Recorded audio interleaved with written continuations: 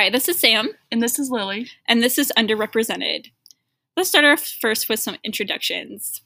My name is Sam, and I am a first-year graduate student of the clinical psychology program at Idaho State University. I completed my undergrad at Idaho State University as well, and my research interests include autism spectrum disorder and autism spectrum disorder treatments. So I'm Lily, and I'm also a first-year grad student of clinical psychology at Idaho State University. I attended the University of North Carolina, Wilmington for my undergrad, and there I conducted research in a behavioral pharmacology lab where we really examined drug effects on impulsive behaviors. And so my interests have shifted a little bit, but not too much, because now I am interested in examining factors that influence decision-making in individuals from marginalized populations. Yeah, so for me, I got my bachelor's at the University of Washington in Seattle in psychology. And I took a couple years off just to kind of build up my own resume before applying to grad school. I worked in an outpatient clinic doing both research and clinical work, especially with young folks and young adults with DBT, as well as behavioral parent training.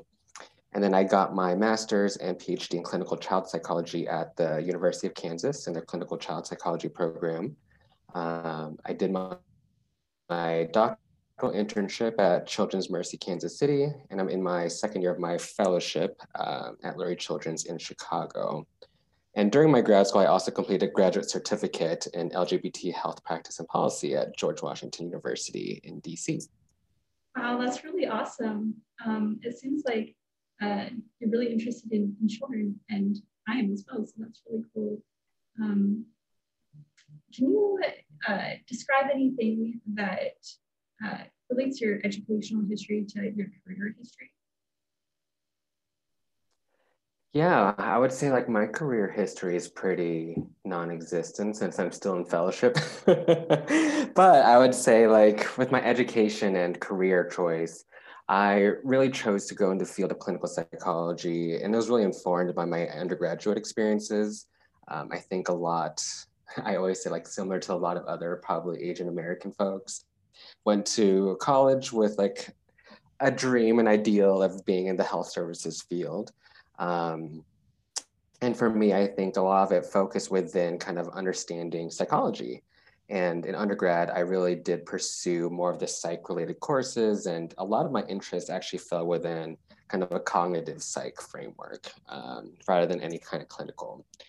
It wasn't really until I started to do research in labs in undergrad that I was really exposed to what clinical psych was. And so a lot of my work in undergrad was around PTSD research, clinically, as well as research with DBT.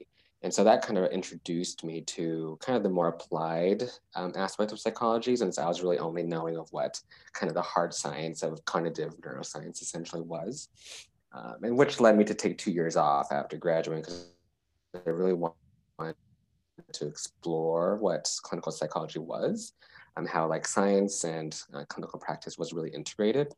And throughout my whole graduate career, I kind of just started to continue to narrow down my focus, especially in the populations I was interested in, into now where I am now. I really focus within transgender and non-binary youth, as well as youth affected by differences in sex development or intersex conditions.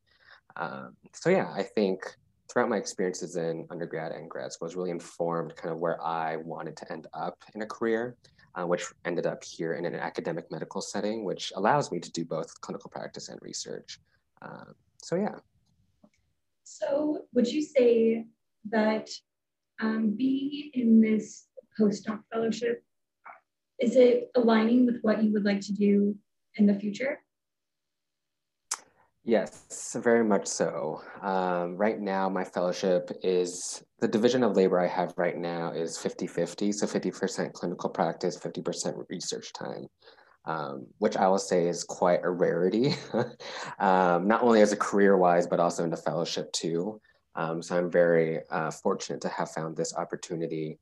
And I really do like this division of labor. I think the field of clinical psychology is unique in that it really does emphasize a nice integration of science and practice, and how your research questions can be informed by real-time clinical experiences and vice versa.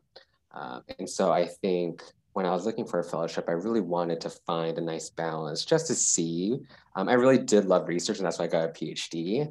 But I also love clinical practice. And this fellowship I'm in is a 2-year fellowship. So it's been a nice time to kind of be in this same kind of division of labor, just to see how it feels. And I really enjoy it. I think it's a great division that I think would be kind of my ideal moving forward, trying to find a job. But I think, like I said, I think it's a rarity to find such a division in which, to do research as a psychologist, a lot of it's based on your own funding. And so hopefully I can find something that's similar to this division of labor I have now. But I really do like a balance of both clinical and research. Nice. So what are your research interests?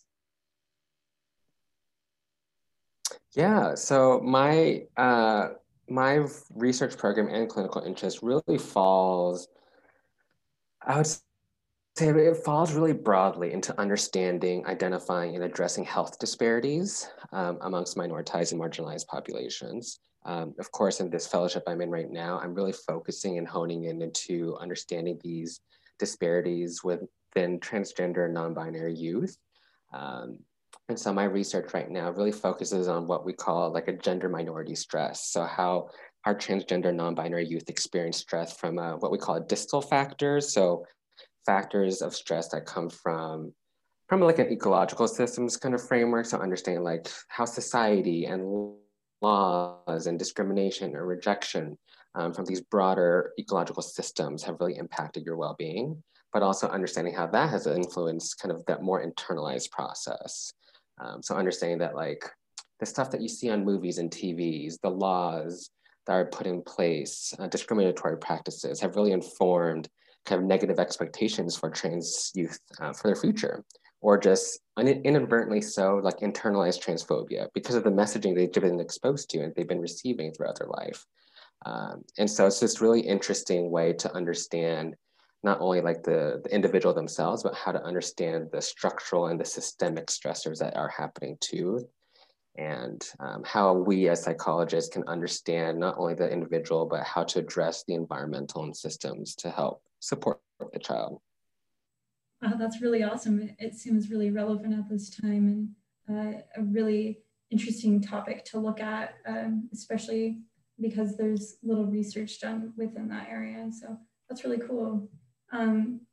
Is there anything that relates to your past research or anything that you want to share about your past research? Yeah, so in my past research, I get a question a lot from grad students of, this is the population I'm really interested in, or like, this is the kind of where I want my research to go. And I always tell folks that, when I first started grad school, I didn't even research LGBT populations really. I really took a really broad lens. And I viewed grad school as kind of like getting that foundation first, like a good foundation to build my research and clinical practice. And so in grad school, a lot of my research was very broad and understanding from like an ecological systems as well, but like understanding the context and the environments that youth are in and how that influences really risky behaviors. And so I really focused especially on like neighborhood characteristics. So community violence exposure, neighborhood disadvantage, neighborhood safety. I looked at school environment, school safety, and parenting practices, and how these broader systems really influenced, when I say risk behaviors, I like broadly stroked the brush and I really focus on like substance use, delinquency, bullying, victimization, those kinds of outcomes. And I really did try to focus on like marginalized populations. So a lot of my projects were community-based. So I did a lot of work in separate school districts and school-based studies. We did studies in juvenile detention centers. And so a lot of my efforts, I think, in grad school especially, gave me that strong foundation of understanding like these health disparities, understanding this foundation of the systems.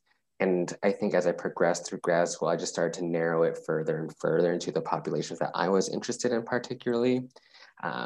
I think which was a really nice strategy, because I think I started to get more of that base skill set, that base foundation, especially understanding how to partner with communities from this systemic and systems-based research perspective that allows me to kind of understand how to navigate this research world, right, with transgender non-binary youth and what kind of systems are in play and community partners we can partner with. Awesome. So a more specific question, what are you doing any research currently? I assume that you are with your fellowship, as you mentioned. What specific projects are you working on? Yeah, so right now I have some grant funding that I've obtained specific to look at non-binary youth. And so when I say non-binary, I know a lot of the times colloquially, non-binary is kind of also used as a brush to capture trans youth too. But in my research question, when I say non-binary, I truly mean kind of outside the binary in any sense of the word. And so that includes youth who don't identify in the trans binary as like trans masculine or trans feminine either. And so this non-binary term, I've loosely kind of captured those folks who might identify as gender fluid or agender or gender queer. So anything within the spectrum that does not ascribe to a binary in any sense of that term. Because what we've seen, especially in the adult literature, is that non-binary individuals do experience a similar effect of minority stress that I parallel a little bit to bisexuality, where there's still that kind of not ascribing to any of that dichotomy, that binary of heterosexuality. And so there's still that kind of internalized, or like within the group of transgender, there's still some internal discrimination or potential rejection, even from trans masculine, trans feminine people looking at gender queer, non-binary folks, agender folks, saying like, you're giving us a bad name because you're not ascribing to this binary that our society has been grounded in. And so there's this unique aspect of trying to understand the perspectives of non-binary youth, especially when as it relates to medical treatment, because I think as a medical field, we've really come a long way to understand how trans youth can transition medically from one binary gender to the other binary gender, right? And taking gender affirming hormones, for example, and doing gender affirming surgeries. But less is really known of how a non-binary person understands their body, first of all, or how they want to kind of perceive themselves in the future. Whether they don't want to ascribe to a very binary gender in their body sense, right? Like having the genitals, having the very typical, stereotypical masculine, feminine characteristics, and rather perhaps wanting to maintain a sense of androgyny, a sense of just, from what I've heard from some of my youth, is just like a gender expression that might cause confusion for other people, that begs them to question like, what gender are you? But like from a medical standpoint, we're like, then how do we help you achieve that? You know, like if we give you testosterone, can we give you in smaller doses so you don't experience all of the true masculinizing and permanent masculinizing effects of testosterone that is really masculine, like a really deep voice and a lot of body hair. And maybe we can just microdose it to kind of give you some effects of it, but not all of the effects, and vice versa with estrogen, right? But like I said, I think there's a big gap in the literature understanding youth, non-binary youth, and their understanding of their identity development, first of all, because I think even in social media and media today, there's a lot more visibility of not only transgender identities, but non-binary identities. I think of celebrities like Sam Smith and JVN, who come out as gender fluid and non-binary using they, them pronouns, which is amazing. And I'm so glad that there's visibility out there. So I think it's really providing language and understanding and context for youth who might also be like, oh, hey, this is what it means then to be non-binary. That is my experience. But also understanding like, then how can we make you, or how can we help you address some of that dysphoria you're still feeling about your body? Whether it is like, do you want medical intervention at all? Do you feel comfortable identifying as non-binary and not doing anything medically? So I think there's still a lot to be explored. And so my research study is a qualitative study to actually just interview our non-binary youth and just to understand from their perspectives, like, just let me know, like, what was your gender journey, or we call it your gender history? Like, how did you come to understand a non-binary identity? Did you ever identify as like a trans man or a trans woman? And then how did you kind of reconcile that and understand, like, actually, no, I'm not this binary sense of the word. Like, I'm actually more fluid. And like, what was it that kind of helped you get to that point? Was it exposure in social media? Was it talking more through it with your friends? Was it family? Was it any other kind of cultural values that you might have had? So I think it's a really interesting study to start to understand and how to inform not only medical treatment, but us as behavioral health to kind of help facilitate some of this discussion and facilitate a lot of that identity development. But yeah, that's one of my bigger projects that I have going on. I do a lot of other stuff too with intervention development and group intervention and curricula. I think, like you mentioned, Sam, at the very beginning, like a lot of the topics that I'm interested in is highlighted in today's kind of current political and social climate. And so one of my most recent projects was with another psychologist here on our team, we developed this group curriculum. We called it SPARK. It stands for, let me see if I can remember it, supporting pride, advocacy, resilience, and community. So a C, not a K in SPARK. And this group was, we developed this specifically for our trans and non-binary youth of color. Because I think myself and this other psychologist really found in our own private sessions with our own patients that our trans youth of color were really having more explicit conversations with us about kind of the ongoings of our social and political climate and the violence against Black and brown bodies. And so we thought, like, you know, I think it'd be great to have a group for these young folks to meet each other, especially in the time of COVID where you can't meet anyone right now anyways. And so I was like, we thought it'd be helpful just to provide a space for them to see other folks that have shared identities. And then I also can just talk about, you know, topics that they might not be able to talk about with any of their friends. And so we really developed this group. It was not a therapeutic curriculum at all. It was very much based in kind of an intersectionality perspective, understanding like we all have identities that intersect. It's not just solely our gender identity, not solely our sexual identity, not just our race, ethnicity, but a lot of our, especially marginalized identities, can compound with stress, especially as a marginalized identities within a very dominant cisgender, white patriarchal society. And so it was a 6-group session that we evaluated and piloted. And the feedback that we got was that it was a really good experience for them just to have these conversations. I think when we talk to these youth, a lot of their friend groups, while they are queer, were not people of color. And so I think there is a lot of value to meeting folks who have a lot of shared identities, to have a lot of these candid conversations that these young folks might not have opportunities for. And so, yeah, that's another brief example of other stuff that we're doing. But yeah, that's a lot of my interest right now falls a lot with kind of how can we translate our research into practice, and whether that's intervention development or understanding how we can adapt our own interventions and treatment practices through qualitative interviewing. I think that's a really cool thing about psychology. There's a lot of different things we can do. Yeah, and both of those projects seem very important and something that needs to be studied right now. So that's a really, really great thing that you're doing. Really cool. The last question that I have for you is, in a perfect world with unlimited funding and participants, what kind of research would you do? Oh, that's a great question. I think in my own world, in a perfect world, I really do want to continue this line of research. I think that a lot of my work now, especially informed by the Spark group that we developed and the state of our world right now, has really kind of narrowed into this understanding of like, how can we as psychologists adapt and tailor these interventions to reach youth who need it the most. And of course, I think a lot of it is not just kind of a therapeutic wise kind of intervention, but rather like, how do we address the system at play here? Whether it is, how do we address these barriers in access and care?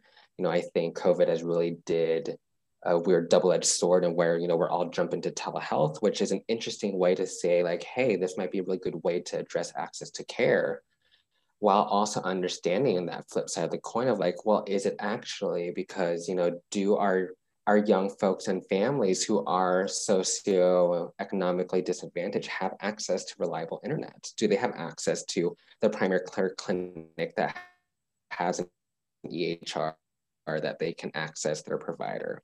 And a lot of the times, no. Like, I work a lot with the Medicaid population here, and a lot of the times our internet sucks, and the quality of our sessions, the quality of our rapport has been not ideal to carry on therapy. And so still understand like, yeah, we have these great opportunities and advances in technology, and it'd be great to see if it really does address these health disparities, and at the same time being mindful like it's probably, there's a lot of other factors that we need to consider. And so I think what's really cool about our profession as clinical psychologists is that we have a lot of cool skill sets that we gain, right? We're not just clinicians, we're not just researchers, we do both. And that was like one of the big reasons I did that graduate certificate program at George Washington during grad school, to understand, how then do I integrate both these skill sets and integrate it into like, how do we inform policy then? Like, how do I enact more change with this on like a more macro level? Especially in this field of trans health, I think there was this quote, I'm trying to remember who it was from, but it was just saying that like, we didn't go into the field as clinical psychologists in the field of trans health to be activists, but this is our natural role that we find ourselves in, is to be social activists for these populations.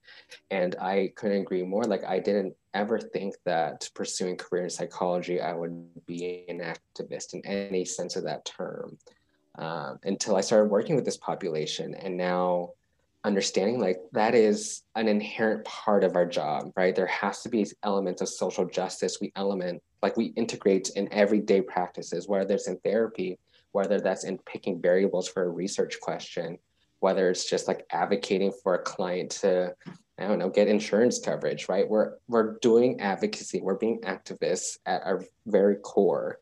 And I think that is a really interesting and really needed direction in our training. And so like in the future, like I hope and I dream that like my research is informed with a social justice lens, and like future clinical psychologists and grad students are trained to understand like, how then do we integrate our skills kind of to get out of this ivory tower of academia, and like, how then do we translate all of this to like actually benefit the public? Not to poo-poo on any of the academics out there. They're doing very valuable work, and work that I can never attain with my limited statistical knowledges and all of that. But I think there's a lot to unpack with understanding how psychology can be used in a sense of activism, and engaging in social activism in any sense of the word in our daily practice. And I hope to continue that in my own research. And like I said, developing interventions for marginalized populations, but also understanding like, how do we get these interventions out there and reach the populations that we want, would be my dream if we had the money and the populations. Yeah, that's a really awesome perspective. And I think that a lot of people can take on that perspective when they're going through graduate training, and really just have that help them within their careers later on as well. I've never really thought about that. So thank you for that perspective. That was really awesome. Yeah. Yeah, do you have any additional comments that you would like to add? Not really. Nothing comes to mind. Okay. Well, thank you so much for helping us with this interview. And yeah.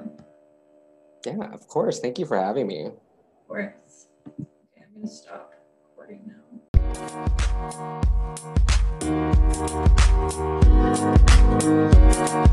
now.